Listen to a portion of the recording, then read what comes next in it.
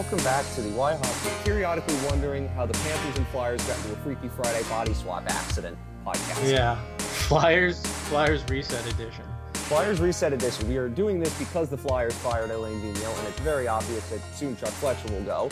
But there's a lot of other firings in the league. Future Montreal Canadiens head coaching or assistant coaching candidate, Alain Vigneault. Alain Vigneault. Yep, Right. You got it exactly right. But I also think that it's time we talk about what happened to Montreal and Vancouver, and eventually we'll get to the Panthers. There are some topics that we want to talk about, but it's one of those rare shows where we don't start with them. The Panthers are kind of on they're just doing autopilot what they do. for They're us. kind of boring you know? at this point because, Well, yes, they're going to yeah. come back from a 3-goal deficit after having a bad start. That's just what they do at this point. I also want to say, firstly, please listen to our shows from last week if you didn't do so. Jack Hahn interviewed him about tactics. There's some incredible stuff from him. And subscribe to his newsletter, Substack, if you haven't done that already. Truly great to talk to him. If you had a chance to pick his brain, do it, because we don't have enough talk about hockey tactics, and I've learned a lot from him. And then, speaking of learning a lot, goaltending. Kevin is in goal. Kevin Woodley from In Goal Magazine, NHL.com. Good thing we got him before the Canucks fired everybody, which is good. But he talked about goaltending. I know Sergei Bobrovsky had some struggles after I recorded that, but I promise you it is worth listening to it. He's got a lot of interesting stuff on him, Spencer Knight, Flyers goaltending in the league in general, which is actually a lot better this year than it's been. Like the best goaltending we've seen in terms of like just save percentage uptick in like 20 years, which is insane. He talks about why that happens, you know, and also I think that the sensation that I have, especially when thinking about the Flyers, I mean, not necessarily the last couple nights, but in general, like, these teams are not being sunk by bad goaltending. They're actually getting somewhat decent goaltending, and they're still losing, which is very different to what we see in recent years. I mean, yeah, there are teams that have bad goaltending, obviously, Buffalo, but more often than not now this year, the bad team is having goaltending success, which is odd. But there you go. Please listen to those two shows, and they're evergreen, so you can listen to them whenever you want, and you'll definitely enjoy that. Well done with those episodes. Thank you for that. When we get a chance to interview people like that, you just want to get smarter. You just want to learn. And I think that those two, I've wanted to have them on the show for a while and to get a chance to talk to them. By the way, I promise you I will follow up with Kevin when the Panthers make their trip to Vancouver later in the year, because he'll probably talk to Rob Tallis about some of the things that they've been doing, and definitely want to bring that to all of you because I'm curious too. So please listen to those two shows. I'll keep posting links and what have you. And I'm also going to have something by the time you listen to this, hopefully, on the Why Hockey Substack about the main topic today, which is firings, and also how these teams are kind of now forced to think in a new direction because we've kind of gone through the retreads, particularly with GM, but a little bit with coaches too.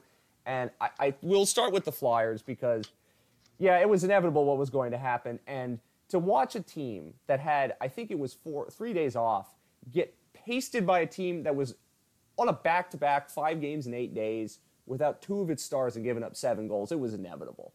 I mean, you're watching that on Twitter unfold, and you're going, yeah, there's no way he's surviving this. This is over. And it's so funny because you can tell in some ways like what teams are bad when you play Florida at this point, because they've reached a stage in their evolution as a team where, you know, they're going to beat the crap out of you no matter what, in all likelihood. But you can tell who's a good team and who's not by how they beat the crap out of somebody. St. Louis last Saturday, for instance, they beat the crap out of them, but the Blues still punched back. And it never felt like they were, oh, my God, they're going to get destroyed here. The Panthers had like 50 shots, but it never felt like the Blues were totally underwater. The Flyers, on the other hand, right before Thanksgiving, Martin Jones saved their skins, but it felt that many times in that game, like, do the Flyers even have the puck? And you look at their numbers and you're like, oh my God, and they're getting good goaltending? This cannot be salvaged. Didn't look that great against Colorado last night either. And when they had the dead cat bounce from, you know, Yo taking over and everybody trying to prove themselves. And, you know, Giroux again has stepped up this year. So his shoulders definitely need some help. Yeah, and just like I think with Vancouver, I mean, they're both, I guess, accidents you saw miles down the road, you know, and you just wish you could have like jumped into the cockpit of those cars and steered them away, or at least got it over with earlier, you know, because Now you're even further down a road, um, committed in the wrong direction. Yeah, and I will start with the Flyers. We'll get to Vancouver and Montreal, but Yeah, yeah. I I mean, think Vancouver and what stinks Montreal, about whatever. what really is interesting about the Flyers is like when I mean they body swapped with the Panthers, I do mean that because they are a team that is now the 86-point regular season team that the Panthers were. They're never bad enough to Well, be in that realm of getting that top pick in the draft, getting Shane Wright. Maybe they will be next year, who knows? But that was the biggest problem with so many teams stuck in the middle for so long, and yeah, that's not a place you want to be. I Because at think least if that's you're terrible, you're going to get the high draft pick. And the Flyers are not. I mean, they'll win games down the stretch. They're not going to be Ottawa or Arizona level bad. So, and that's not good when you're a team at this point that I think has to admit to itself that it needs to probably start rebuilding, or at least trying something different. I agree with that, but I'm not so sure that they switched bodies so much with Florida. I mean, other than just being embarrassingly bad, but I mean, Florida has made bread off of their draft picks, and a lot of them high up in in the order. Philadelphia has just been that mediocre team for so long. I mean, they've ruined Giroux's prime, and it's been pretty embarrassing.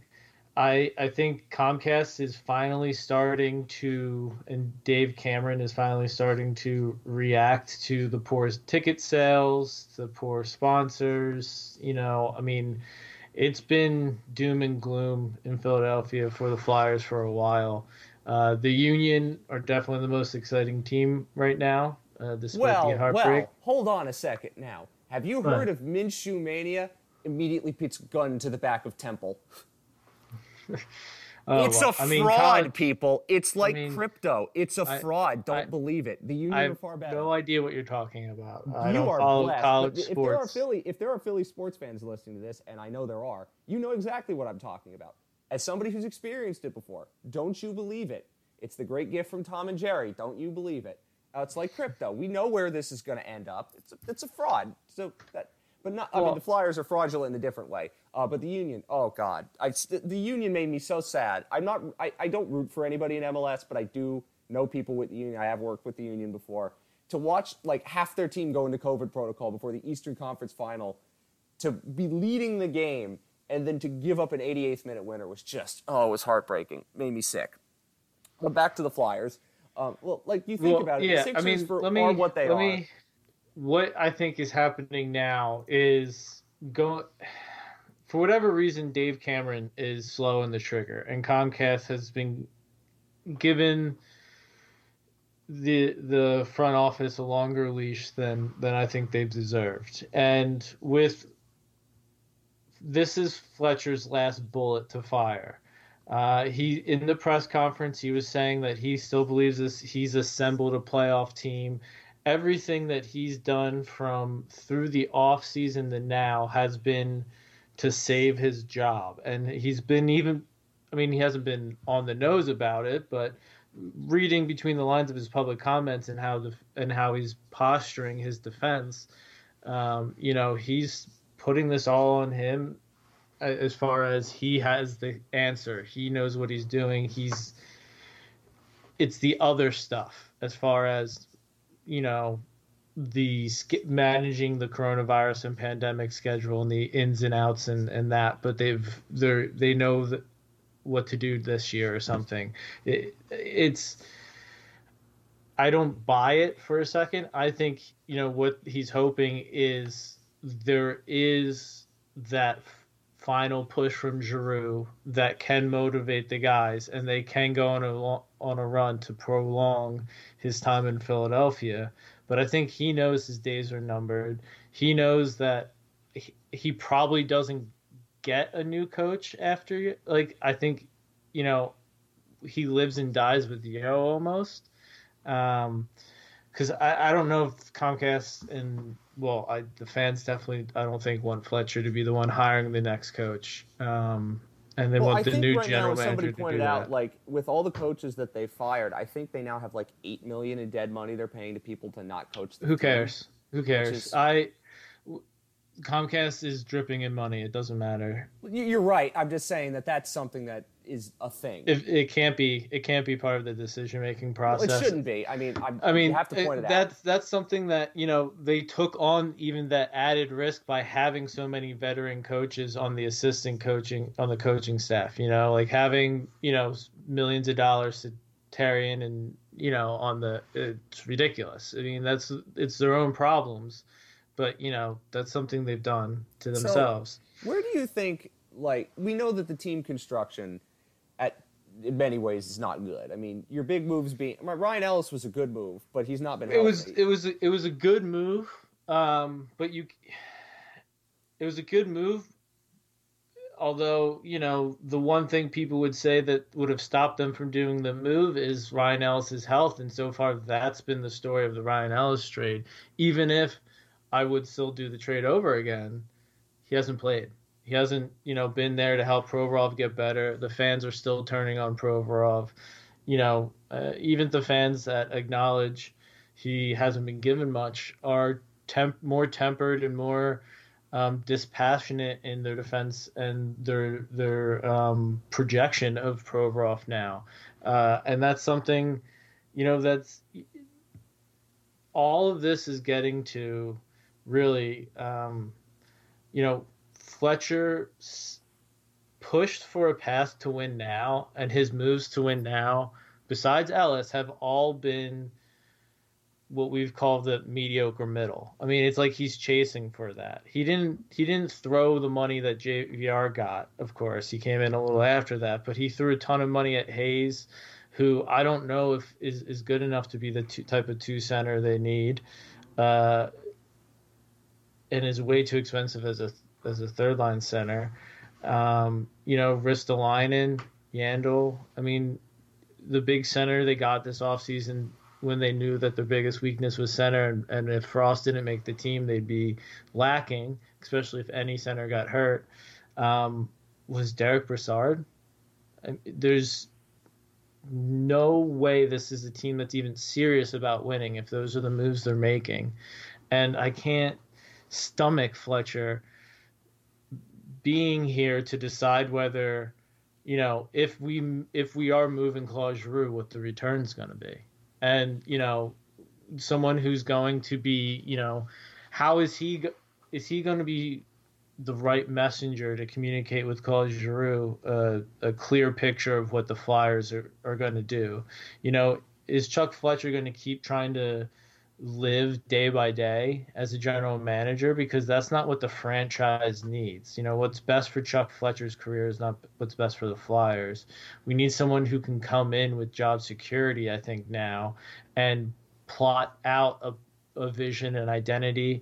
All I keep hearing from, Fletcher, from Yo, from, AV when he was here, from Giroux about what's happened, JVR, Farabee, is they've lost their way. They don't have an identity. They don't have blah, blah, blah.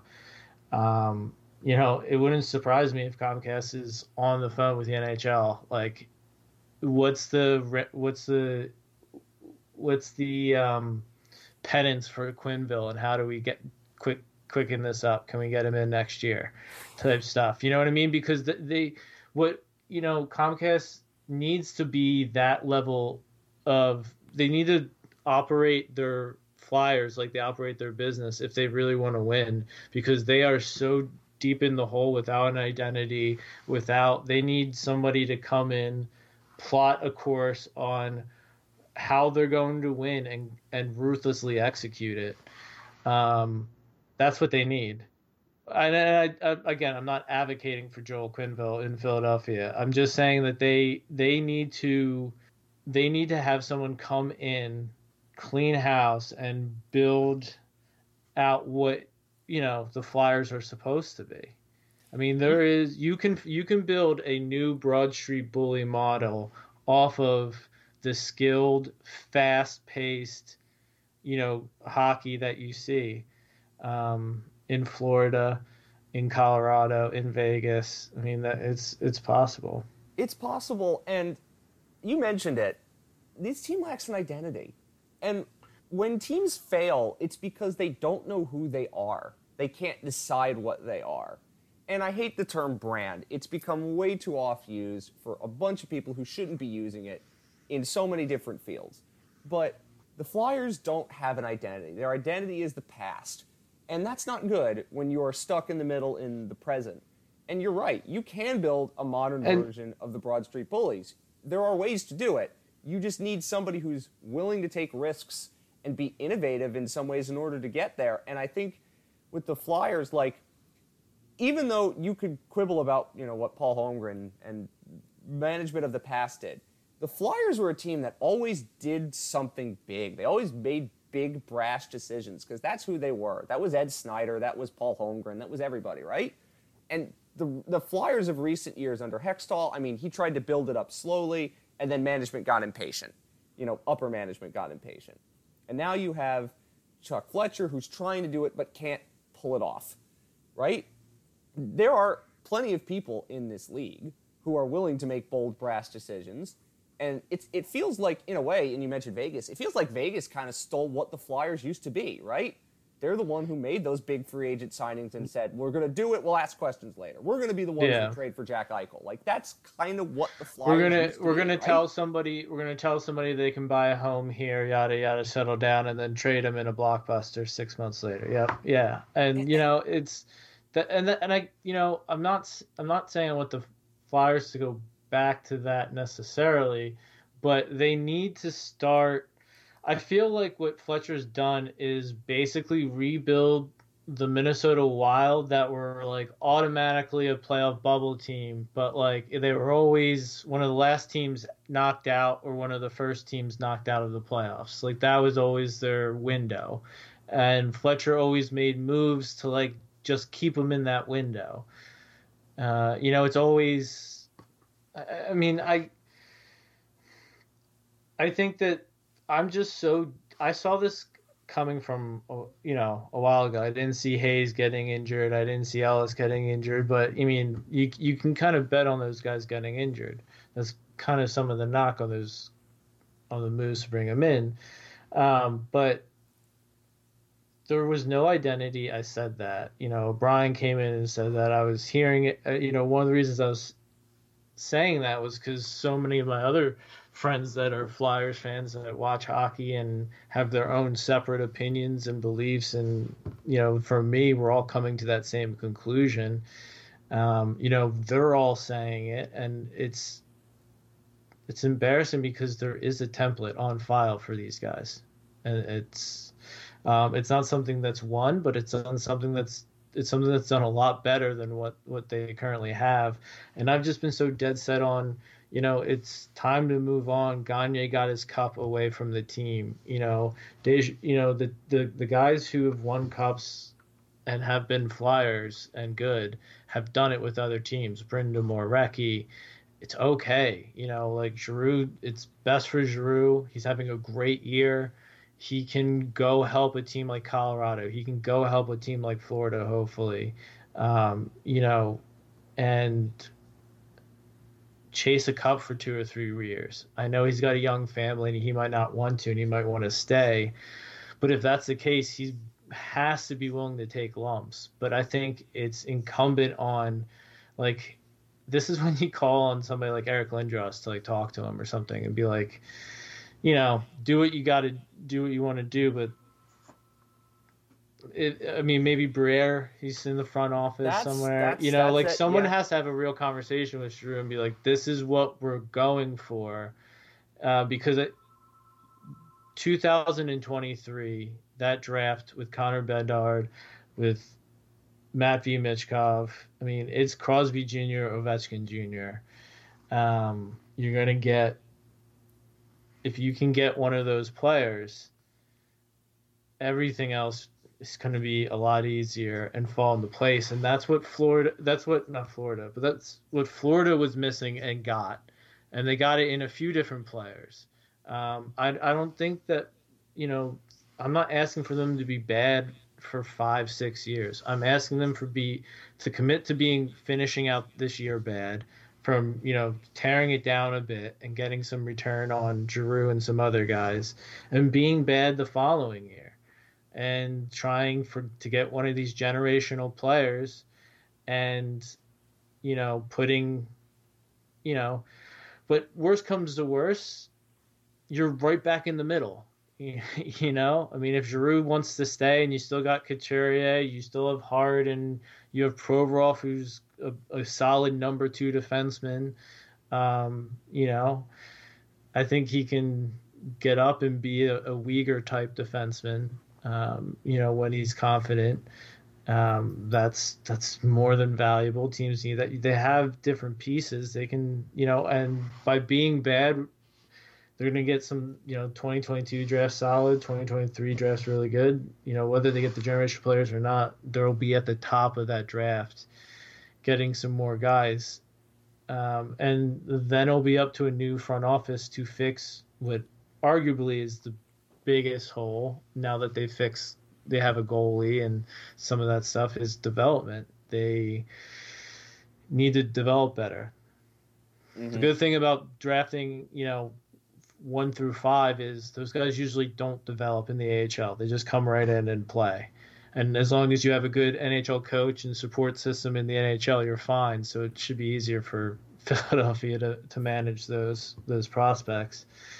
But they've been bungling so many picks, so many developments, so much everything. I have to say that when you mentioned Danny Briere, I immediately thought that's the answer, right? Because if you want, well, I think to me, I think the answer comes in not a flyer, and I don't. You want to go the opposite direction. But I think what they did was they took like generic hockey guy who's not a flyer, Chuck Fletcher. Yeah. You know what I mean? They took like an average.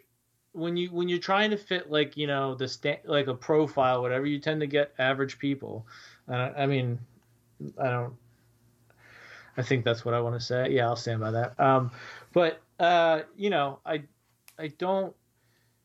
think what they need to do is look for, maybe it's interviewing a Shaika, maybe it's interviewing some people in Europe. We've always talked about how teams with a lot of money, they can buy European teams to help with development, to help with coaching, pipeline resources, all of this stuff.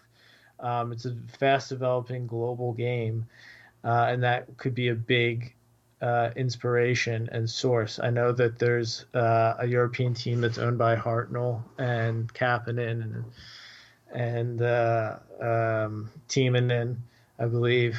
Why?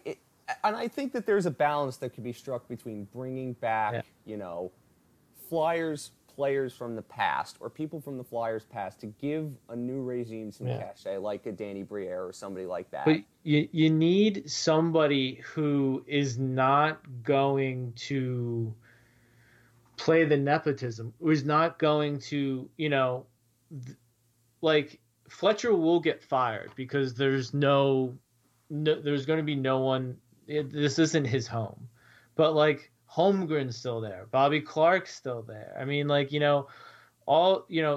Hextall left because he refused to.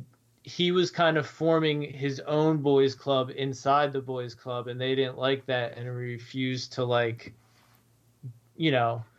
join their club.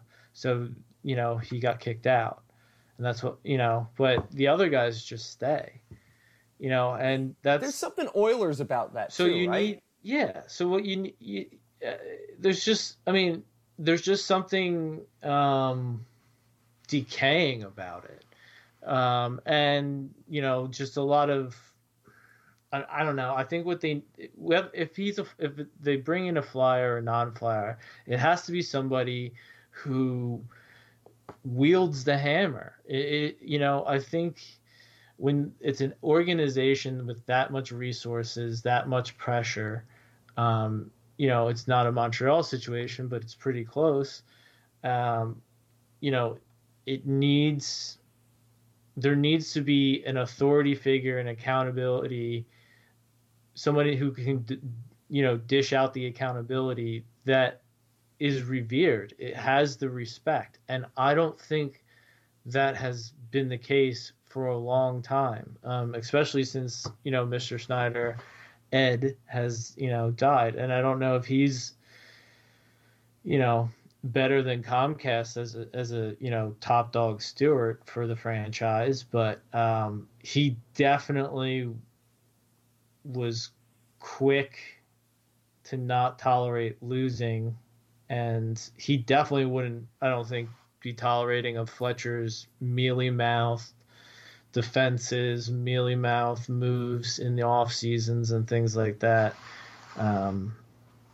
I think there's something that could be said for building a front office structure that has a flyer as like the public face, right? Like a talking, like President Eric Lindros, man. I mean, something like that. But he just does all the public stuff. He helps, with the vibes. He does all that stuff. If you had, okay, so what Montreal has done is they hired Jeff Gorton, a non-French speaker, to essentially be the grand poobah of hockey ops. He tried to read a statement in French and he did his best, and that's fine for somebody from Massachusetts. It was really funny watching somebody with a thick Massachusetts accent try to read in French. That was really quite amusing to me. But they're going to have a GM who is a GM in name only to be the public face, to do the public speaking, the affairs of the press, something like that, and he's going to be the bilingual one, so Gorton can do the hockey scouting stuff. Like, the Flyers, what they need probably is something like that.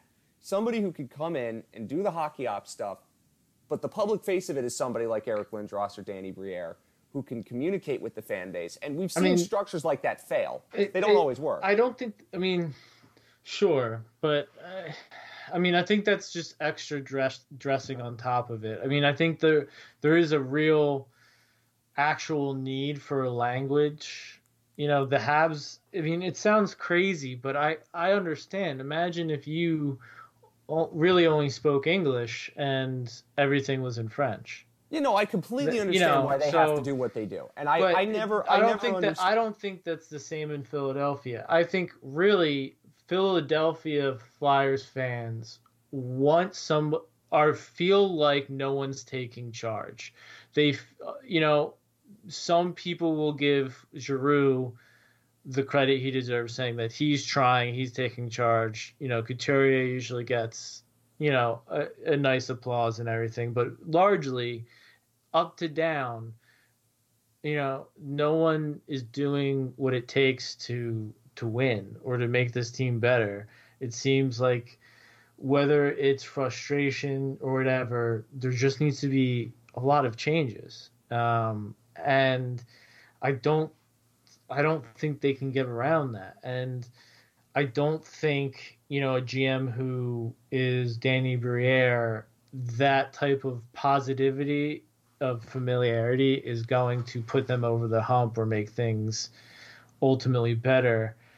I think because, it's all about accountability. And I think maybe sometimes being a Flyer hurts your ability to actually execute that accountability, hold feet to the fire, and really make the changes. I can see how you're saying that in some organizations that might work, like bring a former guy home, but in some cases you're like with the Flyers, you're kind of like actually kind of reinforces the old boys club network here, and we can't be able to hold the former beloved Flyer accountable. Yeah. I could kind of see that. That makes sense to me. And personally, I'm not. I don't think it just wouldn't enter into my requirements. I would, maybe I would interview some Flyers if, I would put different, have different boxes to check, and I would I would go out looking for people and invite people, but then I would also I think the Flyers would be stupid if they didn't open up invitations, because you never know. A guy like Sergei Fedorov might throw his hat in the ring, and you might never think, oh, he's Sergei Fedorov, but right now he's in headlines for pulling his goalie twice in a row in overtime in the KHL and scoring. If you talk about being aggressive, going for it, trying to win, but also being progressive and backed in sort of the data approach of going for things like pulling a goalie and being more strategic, like things like that. The European, and he's a former player that would carry a lot of cachet.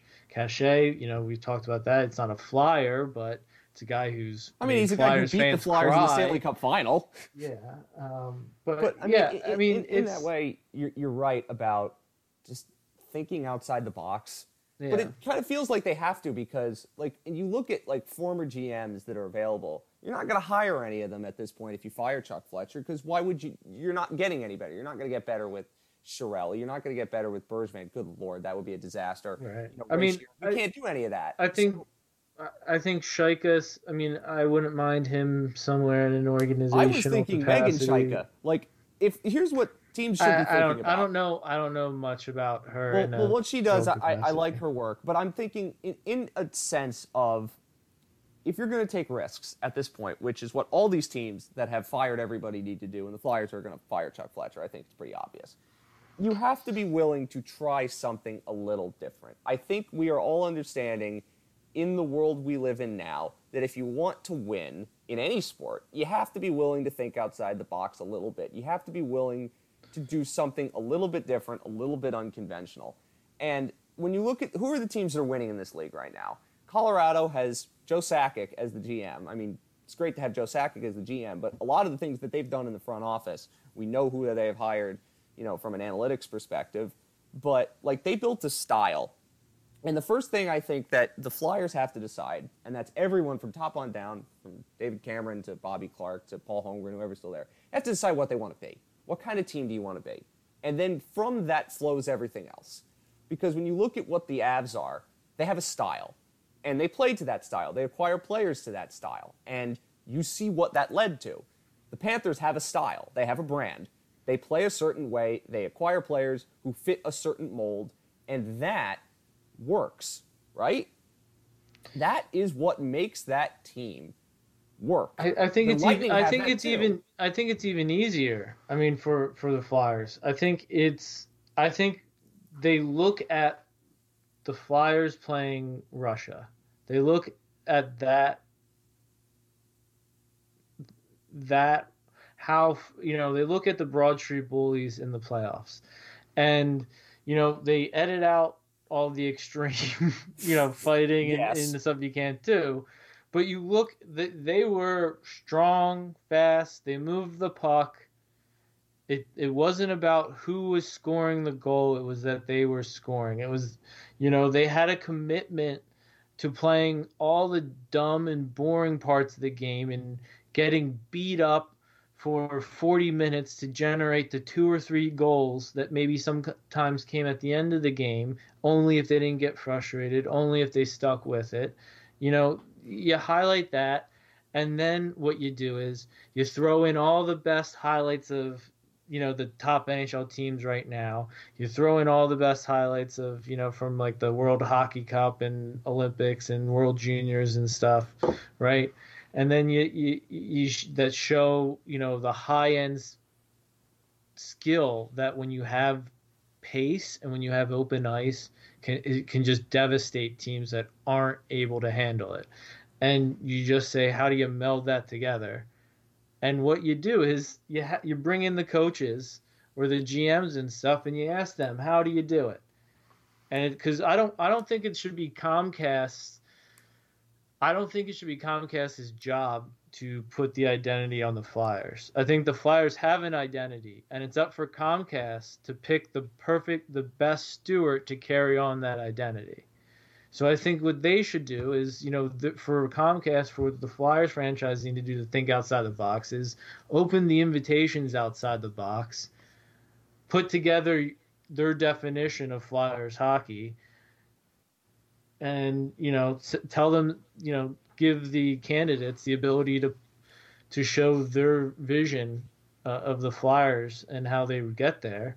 And, Comcast throws, it's going to be pretty, I think, the hockey people that are still in Philadelphia are going to, I think it's going to be pretty obvious when the right candidate shows itself. Because they're all kind of followers, and when a leader shows up, they'll start following it. I think that's the way it's going to go, to be honest with you.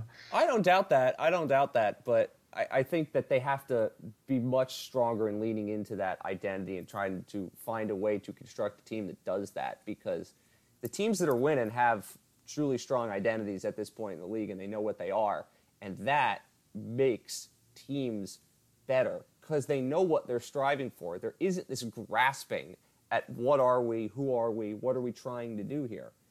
And I think the Flyers, it's the matter of modernizing what you're able. This is not like a team like Florida where you had to build something from scratch, essentially. You had to figure out what you wanted to be. The Flyers have that in their history, and it's time to figure out a way to the Bruins have that. done that. I mean, yeah, the Bruins have done that. That's the reason they've kept their aging core relevant, even as they've shedded Krejci and Chara and Krug, and they've gone through all of these players, and they've added guys like Mike Riley, and somehow they're still relevant. They're still taking on other teams, and they're hanging in one of the toughest divisions, and they're not the ones that are it's never the Bruins people are like, oh, they might be fighting for bubble teams. They're like, all right, well, the Bruins are still here, so we might have to get in on a wild card here. And that's a testament, and that's what they need to do. They need to find their Cassidy. They need to find their Cam Neely maybe, or somebody outside the organization to come in, like we said. But they kept that Bruins identity relevant. They kept their, it's something that I keep saying it because they're good. Freaking out of there. No, Philadelphia is so freaking out of their depths of where they should be.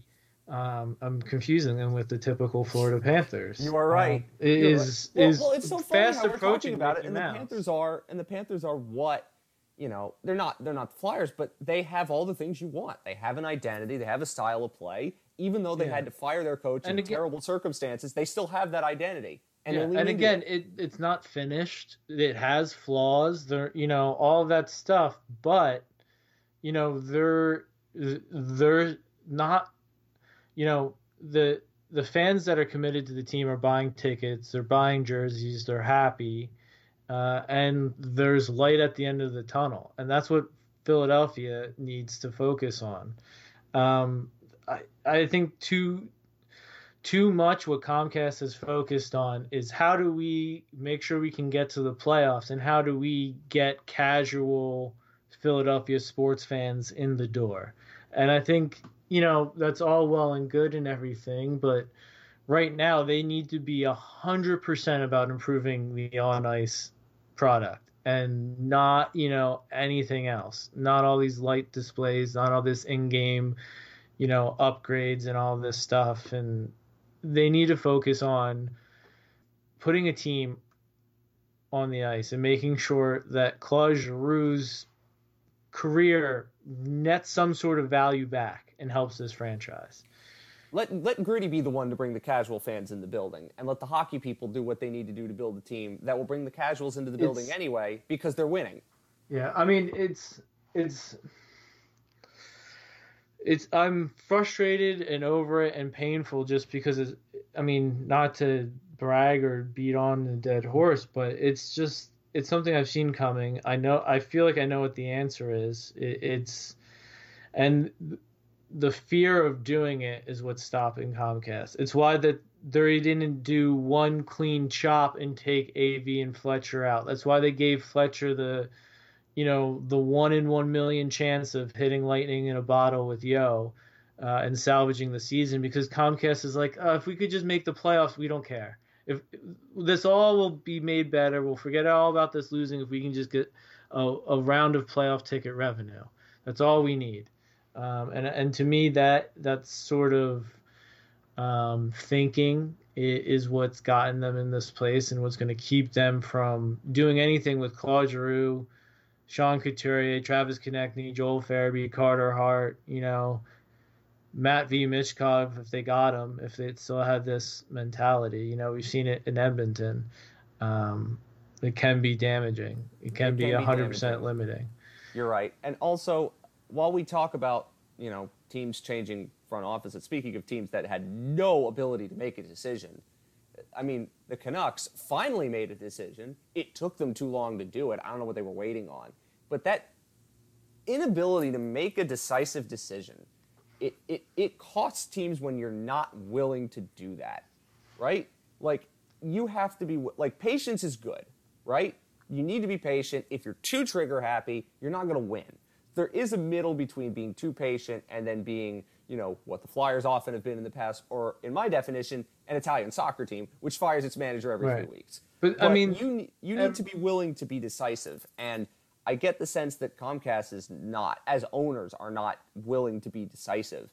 And the Canucks were not decisive. And that's why they kept this Jim Benning nonsense going on for far too long. And now they finally fired everybody, but it's too late. You can't salvage what's already here. It's done. That ship sailed. And what the Flyers would have done a much better job if they hired Bruce Boudreau. Like, that would have been, like, it wouldn't have changed really much, but it would have, like, Bruce Boudreau would have held people accountable. Because that's what Bruce Boudreau does, right? And you see, I mean, it's one game. Yeah, I mean, if, Fletcher would have loved to go back to Boudreau if he could have. Coaching hire he's already made, but, I mean, again, at least he still had an inside guy with Yo on the bench. So, I mean, that's probably his second best guy if he had a coach that, was going to be coaching for his job. And he is coaching for his job. I mean, yeah, luckily, but I don't think Boudreau would have been an option for Florida because Boudreau's big thing is coming in, putting his identity, making a lot of tweaks and changes and system stuff right away. So that would have been horrible in Florida. Well, I even mean Philly. I think they would have been willing to take that risk. I think. Well, yeah, it would have been fine in Philadelphia. I think, yeah, no, that's the thing that they should like. That when I saw the Canucks hiring, I'm like, that's the thing the Flyers should have done. But I think that's what ultimately drove the change to be made because I think probably what Fletcher was telling higher ups was, well, we still got Boudreau, and then boom, the Boudreau move happens. And then they get blown out, and it's like, all right, we can't wait till the next coach is off, or we can't wait to start our coaching search, because they are saying they started their coaching search, but I think what they're really starting is their president or GM or whatever they're going to call it search, and letting that shake out and figure out the coach from that's how it should be. It felt really weird when they hired Boudreau and then they fired the GM. There were some things that were a little backwards there for Vancouver, but I'm glad they did it. I think Vancouver's absolutely screwed, and yes, they are, but I don't like you said, I don't understand the trepidation because. Who are you firing? You're firing Jim Benning, who's had a good life, makes more than enough money, is going to be well compensated after being fired, and it's all about expiration dates. Hackstall was fired after he passed his expiration date. AV passed his expiration date. Benning and Green passed their expiration dates. They had different timelines because one was brought in to bring up the youth and go through it, but at the end of the day they were over a year. They were probably a year past their expiration dates. If we're being fair, yeah. I mean, AV was a short. AV was short shelf life. Ducharme was the voice. If that didn't work, then you're doing other things, and you might as well have a new coach because why would you want Ducharme at that point? And that's the same thing with Yo. Yo's a change of the voice. If it doesn't work, he's gone. The new GM's not keeping him. I wouldn't see that. So yeah, it's for all of these teams. They have to be willing to be decisive, have to be willing to figure out, if they haven't already figured out what their identity is. In the case of some of these teams like Vancouver and Montreal, they don't have them. You have to be willing, and again, we said this with the Panthers and in reference to Viola and Sifu, and they finally got on board. you have to be willing to burn money, like millions of dollars. You have to be willing to burn it just to have another chance to burn money. And if you want to win, that's what you're going to have to do.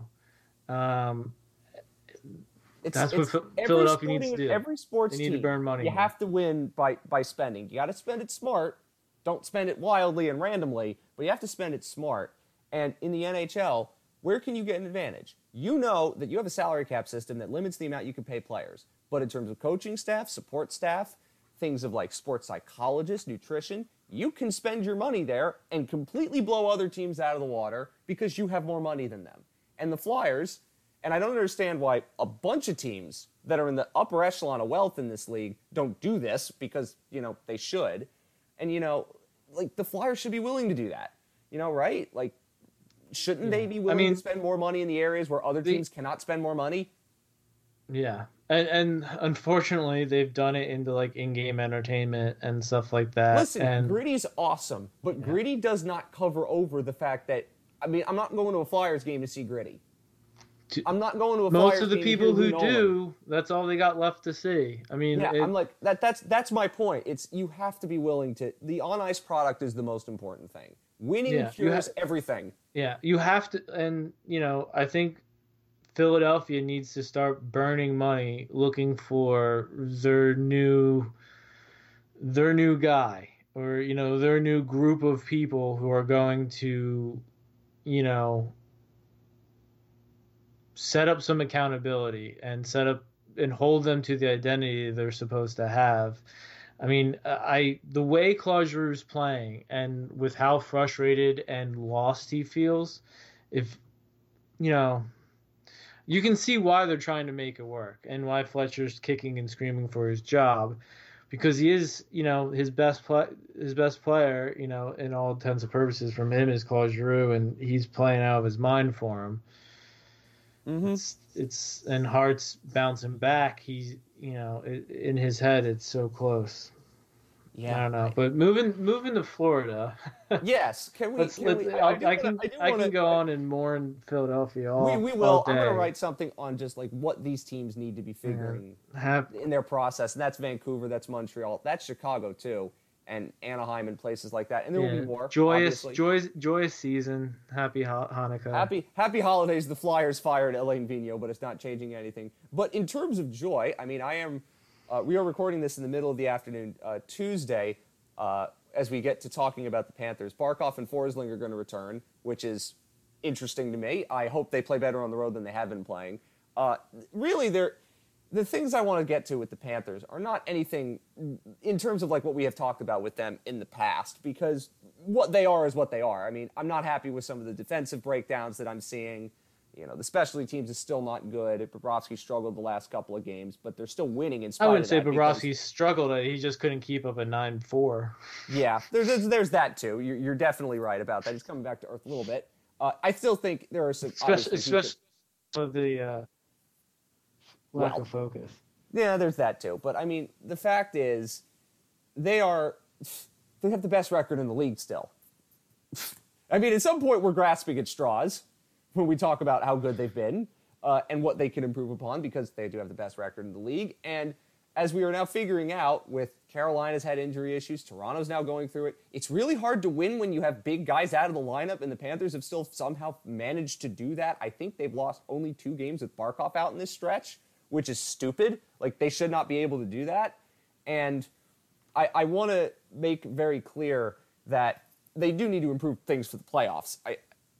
And I keep saying that, and I will continue to say that, particularly now that they're going to play road games. They have not been a good road team this year. But in the end, if you told me earlier in the year that they were going to miss Barkov and Duclair for an extended period of time, and they have missed them for an extended period of time, and yet they'd still find ways to win, even with those problems, and score consistently, and have a balanced attack, I would have said, I can believe it, but I don't believe it, because this team had good injury luck last year and somehow managed to, ride that. This team has proven, and this is going to be really important for the future when they start having cap crunch issues, that they can manufacture their own depth. It's pretty good to see. And as Barkov and Forsling return, that's going to obviously make them better. Lucas Carlson is apparently a member of the the Gus Forsling cloning machine army, which is apparently what the Panthers have because they just cloned Gus Forsling and created another one, which is, hey, good for them. I like this innovation from Bill Zito, and we're about to see Oli Ulielevy for the first time too. I've been hearing a lot. They're very different players. They are, but they feel they are. They just both came from. They're both just quote unquote reclamation projects. Yes. They're both Swedish defensemen who are playing far beyond what anybody could have ever anticipated, and they got them for basically nothing. So, yes, I understand that they're different players. But they're also about to see Oli Ulielevy, and I don't know if you saw this. I saw it as we were recording this. The Flyers came Kevin Connauton off waivers. That's not going to make them any better. And it means for the Panthers more Oli Ulielevy, which is good. I like this. Oh my gosh. Oh, that is exactly O'Brien joked that would happen. And so I guess we know this is going to happen too much, but it does mean that we're going to see Oli Ulielevy for the Panthers at some point, which is good. I can't wait to see him, but No, like that oh is God. really Good for Kevin Connauton. I mean, I don't mind. Terrible. He wasn't terrible, but I'm happy to get rid of him just because I was tired of why is Lucas Carlson playing over Connauton, which was starting to happen from some very vocal. Well, it was happening with me, like, and then I eventually cut to watching Carlson play, and I'm like, actually, no, he's fine. Keep him in here. Yeah, I mean, again, a lot of D who are a little more subtle. They don't necessarily have they don't drip all that skill that like a Makar or a Hughes or some of these new age defensemen like Hamilton and stuff have. But once they pick up on like the timing and spatial awareness and where their teammates are going to be, they can start to then have a chance to show their talents. And I think that's kind of what happens with Forsling. That happened with Carlson, and it was kind of happening with Juleson, but he couldn't stay healthy, and eventually left. I hope it happens with Ulielevy. Yeah, and I think as long as he can stay healthy as well, it should. But what I'm starting to worry about how tied they are to Gudas and Montour, because if for Ulielevy to play, Carlson has to sit, and vice versa. If that's the dynamic we get tied into, I'm not sure that's the best way to do the decor. I think, I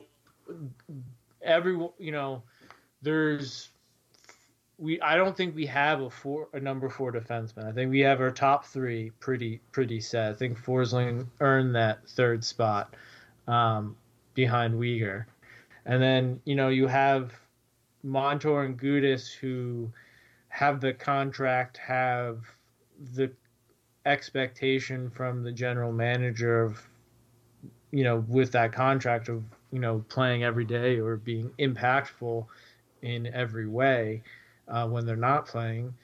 You're going to have to start rotating those guys out, because if Carlson keeps playing like this, he deserves to play. If they can get Ulielevy playing like that, he's going to need to play.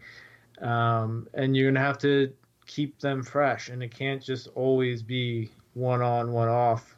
Because the other thing we've talked about and we haven't seen is getting different D pairs, getting a little more variety and the ability to play with different partners and trying to see if you can find a little more stability around the home plate area in the D zone off the cycle with new D pairs. If, that makes switching, communication, all, that kind of stuff a little easier. I don't think we've hit optimal for all 3 pairs. And when we hit a good team in the playoffs, we can't have, we're going to need to be able to roll out different pairs, just because some guys are going to be going, some guys are not going to be going. You have to shorten the bench, injuries, all of that, and you can't be missing D passes in the D zone. You can't be, oh, where's this guy going to be? Where, does he usually like to be in front of the net? Does he usually like to be in fighting in the corners? How do we work off of each other? How does he call for a switch? You can't be figuring that out in April. You'll be dead. So you have to, I want to see more from that. We've just seen how the variety in offensive lines, how putting guys in different spots, opening up to new opportunities, asking new things of them can give you good results. That's how they've won so much with Barkov out of the lineup. I would like to see it on the D pairs. I think it's time. I think especially with the way Carlson stepped up and the way Montour has looked the last couple of games, kind of why we've been in some holes. I'm still getting I'm still tired of that Forsling Gudas pairing. So, I mean, I think talking about expiration dates for anybody who's still listening to this podcast. I think we got people who listen for this it. for a while. I think so. I believe. But yeah, I think we're definitely beyond that. It's beyond time to have Ulf change it up here. I think what it has been is continuity for the goaltending, and they don't want to get away from it. But you can't keep babying the goaltending at this point. I mean, maybe when Knight's in net, sure, you can go back to the tried and true like he is tonight. But Bob, I think if you're going to be babying Bob after he's given you a quarter of the season looking like a Vezina candidate, you're basically telling your goalie you don't trust him, and that's eventually you're going to crumble and fall anyway. I think you have to do something with the D. Try, shake things up a bit. Again, it's not do or die. It's not die or now. I don't think it's going to lead to them dropping games in the regular season or anything like that. But we talk of what happens, if, Forsling goes down or, and we have to have these new pairings. I want to see, does Juolevi or Carlson play well with Ekblad? We're playing really well right now. It's worth spots. Trying. Arizona's things. Coming up soon. They're going to eventually reach the point in the season where it doesn't matter what they do; they're going to be where they are regardless. So it is time to, I think. Yeah. Like, you don't have to break up Ekblad and Weegar, although I think sometimes you want to see what it looks like when they play with other players. And I think sometimes you start the games with new pairs and you go back to the old one after a period or halfway through, or, you start with the old and you switch, or you just do one game here or there. I'm not asking for everything to be constantly in a blender or to have, 4 different pairings every week or anything crazy like that. But it's the one thing that still bothers me because, they do it for the forwards and you see results. I mean, we've seen how it's helped Reinhart. We've seen how it's helped Lundell. We've seen how it has helped Duclair. Well, it's funny you mentioned this because I think in this stretch where we haven't seen the best out of, Carter Verhaeghe, for instance, has been really quiet the last couple weeks, and that's fine because all these other forwards are playing better. Like Reinhardt's getting on a bit of a heater right now. You just love the way Anton Lundell continues to play. You have a guy like Mammon who comes in, and for the first couple games I'd watched him, I was not pleased. And he then scores 2 goals against the Blues, and you're like, okay, I see what they're trying to go for here with these forwards. And that's out of necessity because Barkov's not in the lineup, and there were stretches where they weren't scoring, and they tried to spark something. And that was a good instinct from Andrew Brunette, and that was a good instinct from Derek McKenzie and Tuomo Ruutu, too. And you want to see that, too, with the defensemen because, you had a chance with Forsling out, to see what looks different with different kinds of defensemen, and you found Lucas Carlson kind of by accident. And it's really funny how he's the best player in that whole Connolly-Borgstrom trade. Again, good work, Chicago. And now you have a guy who, like Losterainen, you can't take him out of the lineup because he's playing too well. You can't do that. So you have to find a way to balance that. And if that means you scratch Montour for a night or Gudas for a night for load management, which is basically what you could say because we want to keep your legs fresh because we know the style you play, why not? Because then that means you get to look at something a little bit different. And for that reason, your team plays better if they have more trust in one another and there's more willingness, in case something happens, because you can't predict injuries. And last year, none of us could have predicted Aaron Lackbrad breaking his leg. The fact that they were able to be multiple and the kinds of defensive looks they threw at people allowed them to be better once Ekblad went out and they lost their bench defenseman and it didn't look like they missed a beat. That's something I think that, we could see changes. Like, it's not change for the sake of change. It is change for the sake of giving yourself more options, more things to deploy when you know you might need it down the line. And everything at this point, because they are where they are, yeah, it would be nice to see them win the President's Trophy. Yeah, it would be nice to see them not have to play Tampa in the first round. But they're going to have to beat these teams anyway. You need to be ready for the playoffs. And that's what is basically what we continue to hammer the point. Yeah, and I don't even think it's a drop-off even to do this. I think it's just like in the same sense of, yeah, we haven't heard much of Rahegi, but other guys have stepped up. Like, there's only so much puck to go around. There's only so many roster spots. We have 8 good defensemen. Only 6 can play every night. There has to be, and if you want all 8 of them to be at the best at the end of the season so you have the best chance of winning the cup, how do you do that? Well, you figure out a way to get all of them action. And it just makes too much sense. And that can't just mean cycling a third pair. That sometimes does mean Ekblad, Weegar should play some time apart with other guys. Yeah, if games call for it, you can always put them back together and stuff. No one's going to be sitting Ekblad or Weegar for rotation purposes. We're just talking, but who's here really going to care if they put Forsling and Weegar back together, put Carlson up with Ekblad, and, the third pair is, Juolevi and Gudas, or Juolevi and Montour or something, or Montour and Gudas. Like, no one's going to care. Try it. It's worth it. And also now that they lost Connaughton on waivers, they have fewer bodies in the system. Yeah. So they're going to have to go out and get another body at some point. They will, because I don't think they only called up Kiersted, and Kiersted was really not good when he played. Yeah, so that was something I wanted to talk about. Is I think I'm not.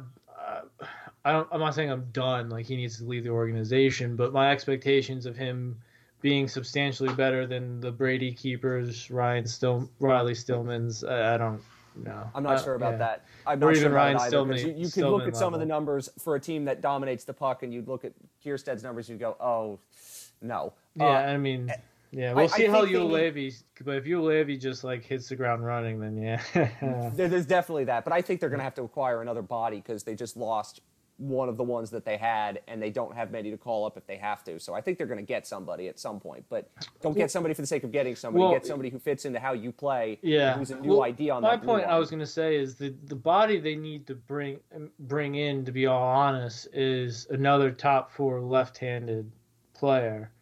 And I guess you wonder if they're just waiting. They thought Juolevi wasn't going to get hurt, so they, but they thought by now they would know. Nunavara to get back in after playing a game and then going out for essentially the rest of the year. I don't know if Nunavara would have been that guy either. I think he's unavailable now because it seems very. They much need to find someone as good as Forsling. I think that could be done. If not better. I think that could be done. And that I think that's the type of body they should be targeting, because I think, when it comes down to it, if they really just need a body at the end of trade deadline, they can find another Lucas Carlson. They could go back and get Noah Juleson back, or they could get probably trade a pick and get Kevin Connaughton back, or they could do something they need to at the 11th hour. But until then, they should be just focusing on, can they get an impactful left-handed D, or even a right-handed D at this point. Somebody who can probably play both sides if they're getting a right-handed D. Speaking of defensemen, speaking of defensemen, I want to do this before we wrap this show up. I want to talk about Aaron Ekblad because I saw you and the Y Hockey friends of ours were tweeting about Aaron Ekblad's numbers and how well he's playing. Because if you read Dom Luszczyszyn's piece on The Athletic, and he was going by his numbers, which are obviously very good, he was talking about who would be a favorite for the Norris. And right now, in many regards, Aaron Ekblad would be the favorite for the Norris. And that's not just because he has 8 goals and counting stats are good. His possession numbers are off the charts, obviously, as you would have if you're good on the Panthers. But you were also saying, and I saw something, I think it was Jack Fraser, who tweeted this. It was something along the lines of, well, weren't the numbers with Weegar and Forsling just as good, if not better? And I think in some ways that misses the forest through the trees. Because why Aaron Ekblad is playing so well, I don't think it has anything to do with the fact that, yeah, he's playing with Mackenzie Weegar and he's great with Weegar, or that Weegar had really good numbers last year with Gus Forsling.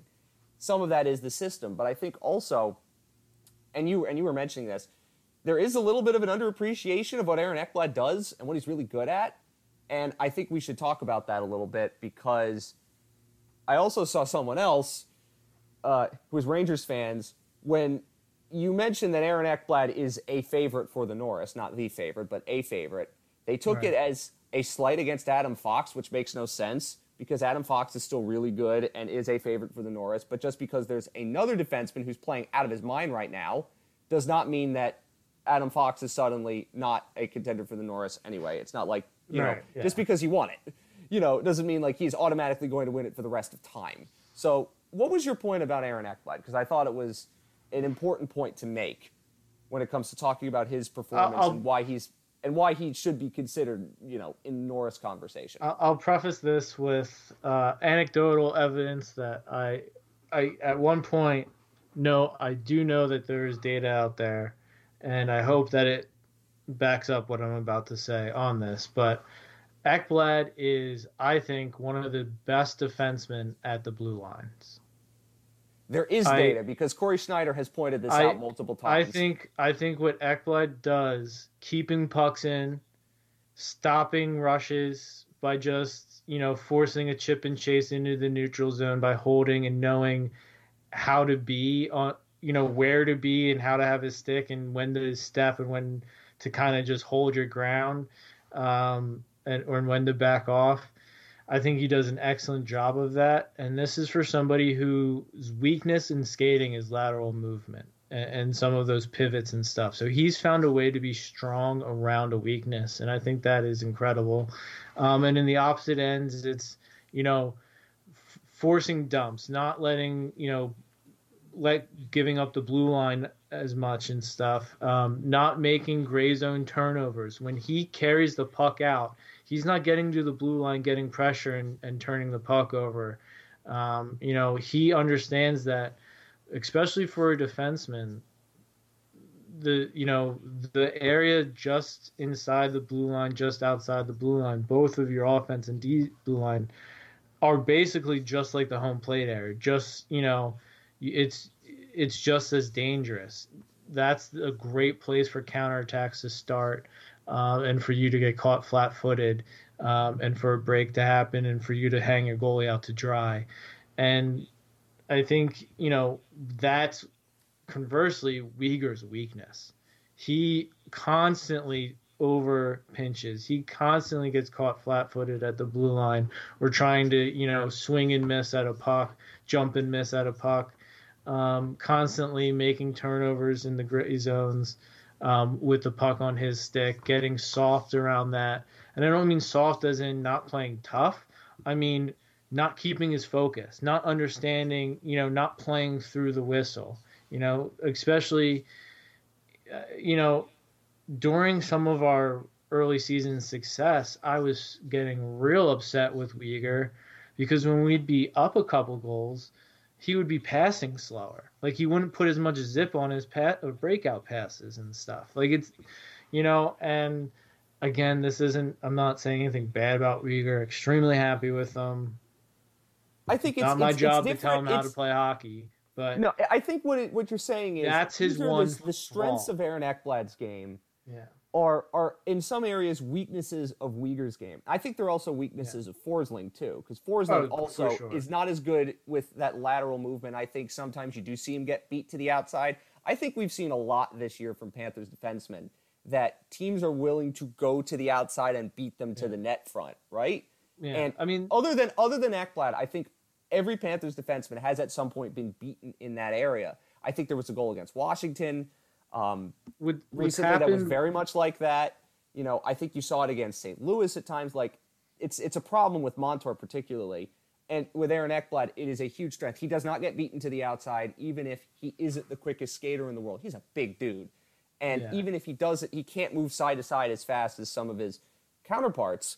But he does a really good job of masking that because he makes plays at the blue line to break up passes, like entries, and exits too. And he's really, really good at that. And that is a quantifiable skill. I think Corey Schneider has pointed that out at times in the past. Like, he's really good at denying zone entries in that area you're talking about, just on the other side of the blue line. And that is an incredibly good skill, and it's something that he wasn't particularly good at when he got to the league, right? Right. And I think that's where it came from. I mean, it's not like Forsling and Uyghur, they weren't failing against top players in those areas and getting called out for it in the tape room. They weren't, he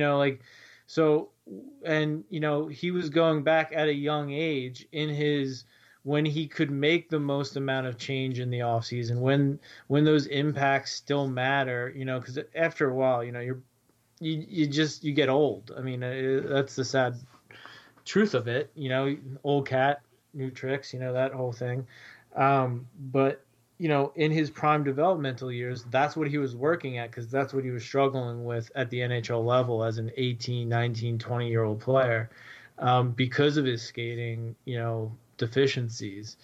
And I don't think he's as good as Adam Fox. I don't think he's as good as Makar, but I think he is, in that 3 to 5 range of defensemen in the NHL. I would take him over Quinn Hughes. I would take him over Dougie Hamilton. I would take him over, maybe Miro Heiskanen is probably one of the only other D I can really call to mind. If I could get a younger Brodin or, I don't know. But Ekblad to me is just the guy. Like, he's someone that wants the puck on his stick in the big moments, has delivered it, as far as he's been able to go with the team. And I expect him and I trust him when the puck's on his stick to make those plays again when we get to the playoffs this year, if he's healthy. I mean, there is not, like, my whole point is, yes, Fox or Makar might be a D I feel just as comfortable with the puck on their stick in the big moments or defending in the big moments.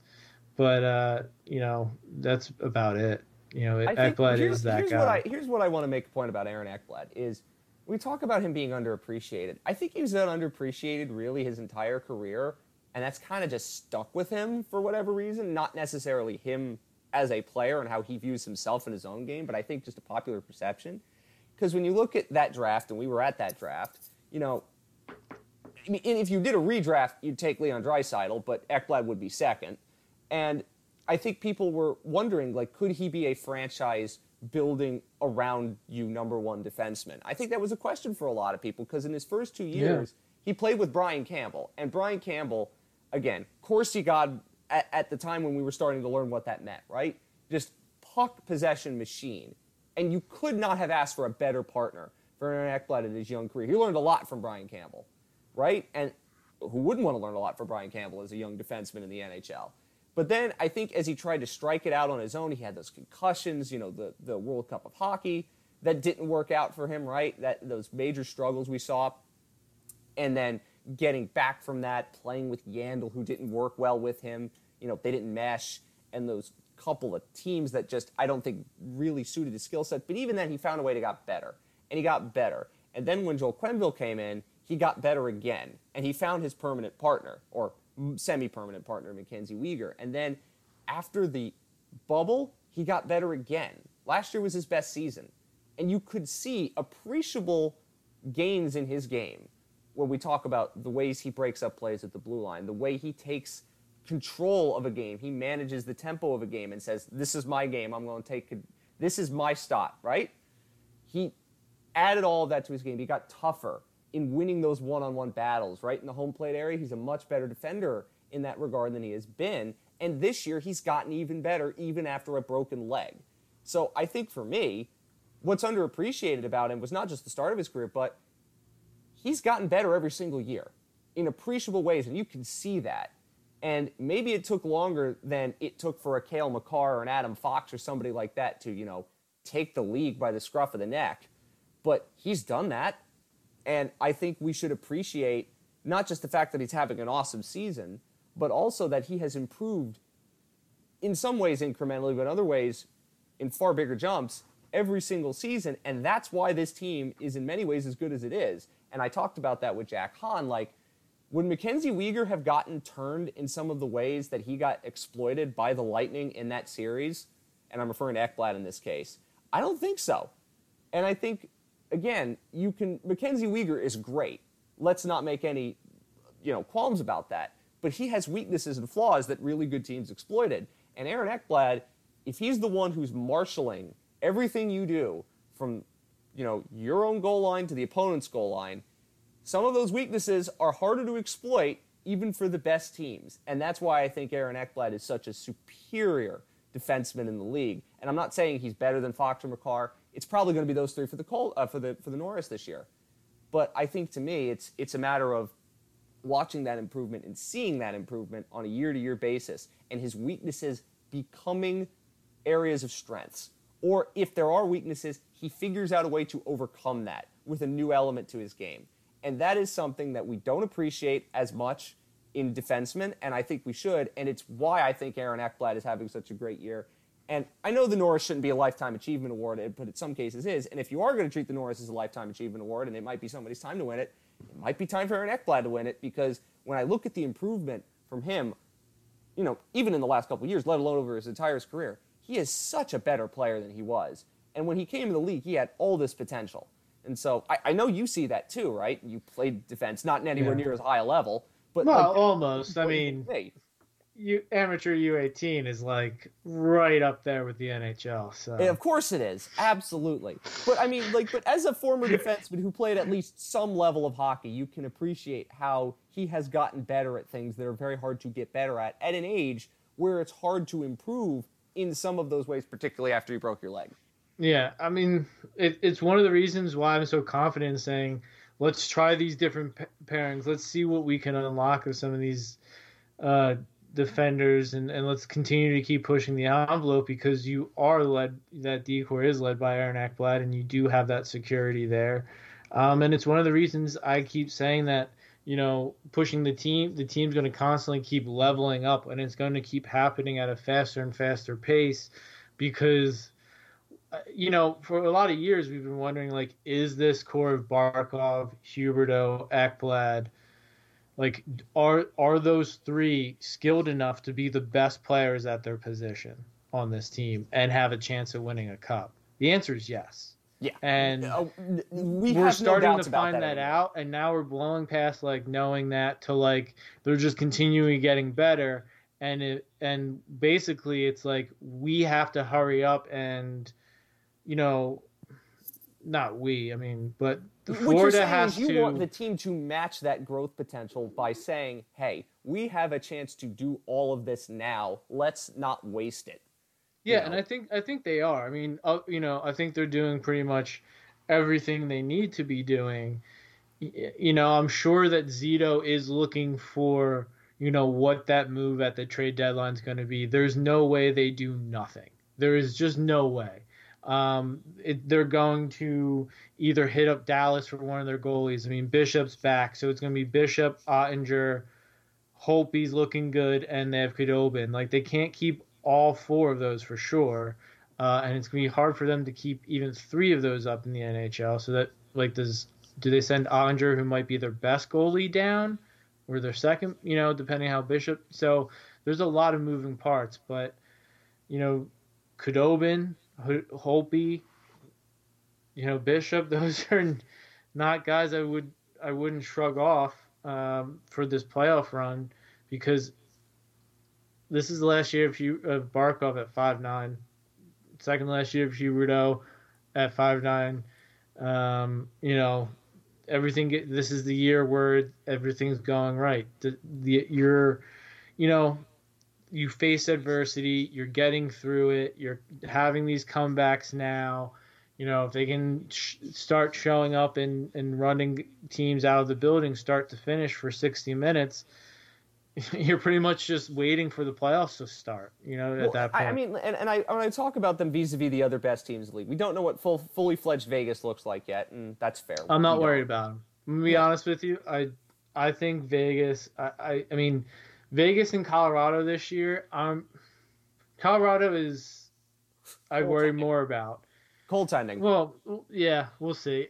I think it's more. No, what would be scary is if they are the ones that trade for somebody from Dallas. That would be the scary thing, because they just need saves. Because you watched them last night, watching the Flyers, and you're like, how are some of these goals going in? Like, that's like, they had 50-plus shots. Well, it's their fourth string goal. I mean, you know. Yeah, I mean, like, if they should be the ones considering doing that, and I think they probably will, and that will be terrifying. But here's the thing about, like, with all these other good teams, Tampa is Tampa. I mean, they're doing exactly what we all knew they were going to do. They were going to win, even though they don't have Kucherov and Point, because they're the Lightning. I kept telling people that, and nobody should doubt them.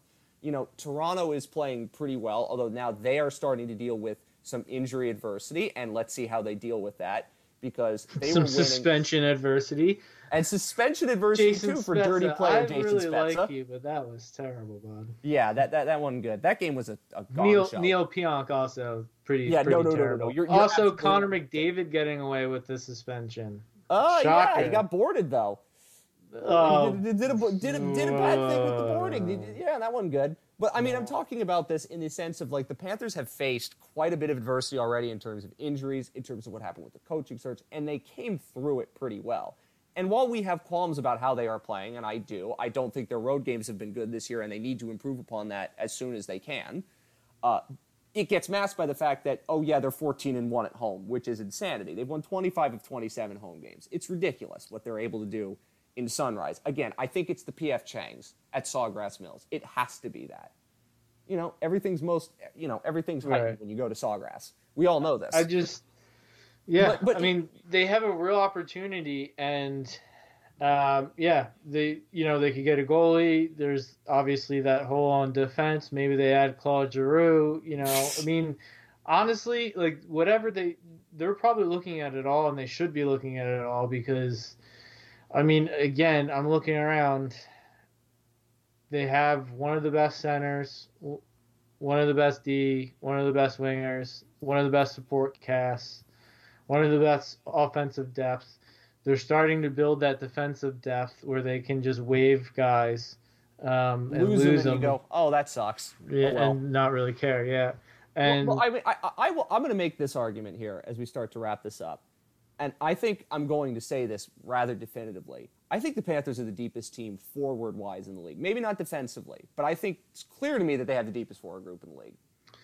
Yeah, I mean, I'm sure other people will argue, and I'd come to the conclusion that this team makes Ryan Lomberg look good. And I'm not trying to be mean to Ryan Lomberg. We have been, and that's not fair. No, we've been a lot nicer to Ryan Lomberg. Yes, we have. But like again, what other team is coming to a game without two of its best top line players, with Barkov and Duclair, and they're running out these groups that are not bad, and they're still scoring 7 goals on people. They're putting up 50 shots. They are making guys like not just Max Manman, but Eetu Luostarinen has 7 goals. I mean, you're watching a player like Anton Lundell, who's a 20-year-old rookie. He comes into this team and looks like he's been in the league for 5 years. Like, the depth on this team is insane. And I'm not saying Colorado doesn't have depth, because they do. And I'm not saying Tampa doesn't have depth, because they do. And I'm not saying Toronto doesn't have depth, because they do. But if you're giving me the depth that Florida has, I would take it at forward over everybody else. And that's not me being biased. I just look at how they're able to perform and what they're able to do from not just a systemic standpoint, from how these players are all able to step up in moments when they are called upon, even guys who you would never expect to step up. and they do it. And that does not happen. And in the playoffs, you're going to need it. And that's why I'm saying, like, I don't fear an injury at this point. Even if they'd suck, I'd go, okay, they're going to find a way to get around that because that's just who they are. That's the depth they have. That's the willingness they have to take risks and be what they can be, right? I've never said that about a Panthers team before. And I would make that argument. And it would be an interesting argument to have with a bunch of people, but it's an argument I would make. And I agree. It's just, do they get lucky that they're able to make the right move? Does that work out? I mean, we'll see. Hampus Lindholm would be nice. I mean, there's a lot of names I can bandy about and daydream about. We're still a little too far away from doing that. But I mean, that's really all there is to talk about with Florida is, hey, let's mix up some of these D pairs. Let's see if we can. Let's see what Joel Levy can do. Let's keep shaking things up. Keep giving all those forwards some time. I haven't seen Heponiemi yet, but I'm not too worried about it at this point, which is a good sign. But I would like to see him at some point too. I think I give one shout out to what's been going on in Charlotte. Like I don't know what their record. I should check what their record is, and I apologize for not doing this beforehand. But like every time I look at the Checkers Twitter account, I'm like, did Cole Schwindt just score again? That doesn't make any sense. You're like, what? Yeah, I keep seeing Logan Husko scoring and stuff. Yeah. The one thing I don't notice is I haven't seen much with Denisenko and everything. That's always fun. Yeah. I looked at like the records. Let's see how these Charlotte Checkers are. Yeah, like the record's fine. It's not Schwindt terrible. Is. I mean, there's Alexander True, who's the Vegas Knights prospect. He's got 17 points in 21 games. And then Schwindt's in second with 13, Husko 12. And then Heponiemi has 11, but 2 less games. Denisenko has 11, but he's played all 21. It's one of those weird situations because you've got half of a prospect pool from one team and half from another. Yeah. But all I know is, Florida has the bodies to make a move. Florida has the bodies to go for a run. They're playing the right way. And I guess the first thing they have to decide, and it's probably going to come before any moves, is if it's going to be Brunette behind the bench or not. I assume it's going to be. I can't see any reason why they wouldn't. Because when you look at and this is the point we'll end on, and I want to say Andrew Brunette has had some struggles as coach. I think sometimes, we don't know how they delegate the specialty teams. Particularly, I don't know who coaches the power play at this point. I think it might be Brunette still. I don't think that the power play is good enough yet. They have tried some things that have sort of worked, but then they got away from it, and they need to fix those things, obviously. But I think some of that comes down to Brunette still trying to manage what he is as a head coach via what he was as an assistant. And that's, because all this happens so fast. I think that's, it's something he needs to work out. But by the playoffs, as long as it's done by the playoffs, the best coach that they could have hired from a perspective of getting respect in that dressing room from a systemic standpoint is now in Vancouver. So there's nobody really else that you could hire that would keep them playing the same way that they play, this very high-tempo, aggressive forechecking, this speed-predicated game. And Brunette seems to have the trust of the guys in the dressing room, and I think he has their respect. And I think that he's earned the respect of the front office because, as well, like Bill Zito said, it's a process, and that's fair enough. But I don't see any reason why you'd change it. Like, it's not necessarily about the results at this point because they're good enough, but I haven't seen a noticeable drop-off in their 5-on-5 game, which was the biggest thing I was worried about, which was, can they keep playing the 5-on-5 style that they play? And this team, minus Barkov and Duclair and Forsling, is putting 51 shots up on a playoff team. But that's not the measuring stick. It's an not, extra but 5 I'm just games. saying, we just did it. And again, this is why I don't. don't get lulled into a false sense of security. I mean, I'm happy that they're playing so well, and again, I'll say that there's not much to work on and everything, but they haven't proven much either. I mean, they've come back and stuff, but you know, there's a lot of luck involved there too. I don't want to anoint them now. That's why I think that they shouldn't rest on their laurels. They should be looking for a Claude Giroux. They should be looking for a Hampus Lindholm. They should be trying to get another big-time goalie, like, big time in the sense of it's not a Gibson, it's not some, Chris Driedger or Hamburglar or whatever type goalie. It's, it's a Holtby, it's a Khudobin, it's somebody with experience, it's somebody who can actually has won a series before. They should be going for it because there's no reason not to. But I think this team is set up really well for the future. I think what a lot of the things in the early going of the regular season have shown me that this team's going to be good for a while. They have developed depth on their own. Well, I mean, like there's still a lot of road left. I mean, we could see Zito completely botch the trade deadline, put the team in the wrong direction. They could, there's so many things that can go. Like, it looks like everything's fixed. The problem is what happens when they don't meet expectations and they don't continue to play this way. Past this, if they don't do well in the playoffs, if they don't finish the season well, those types of things. It's exceedingly hard to win because it's hard to continually to be good. It's hard to be good constantly. So I don't want to just also assume that everything. The signs are, no, you're right. The signs, I will say, are positive in that regard, and that's why in every single aspect, when you can take a chance to win this year, you got to do it. Because it's the Florida Panthers. You legitimately don't know whether you're going to have how many of these cracks at it again. But I say for my own version of what optimism is, and for what I think this team can be, there's a ton of reasons to think something really, really cool is happening here. And again, when we just sit down and watch a game, you're going to be entertained, as we are. You're going to watch a team of players playing at, in large senses, the absolute peak of their abilities, and that's pretty cool to see. And you're watching a team that's confident, enjoys what they're doing, and is one that has that innate sense that if we need to turn it on and we got to go at you at another level, we can do that. And it doesn't matter who we're playing or who we have, we can do that. And that's a pretty cool thing to have watched them develop in a short amount of time. But they have a long way to go, and yes, the playoffs are the measuring stick.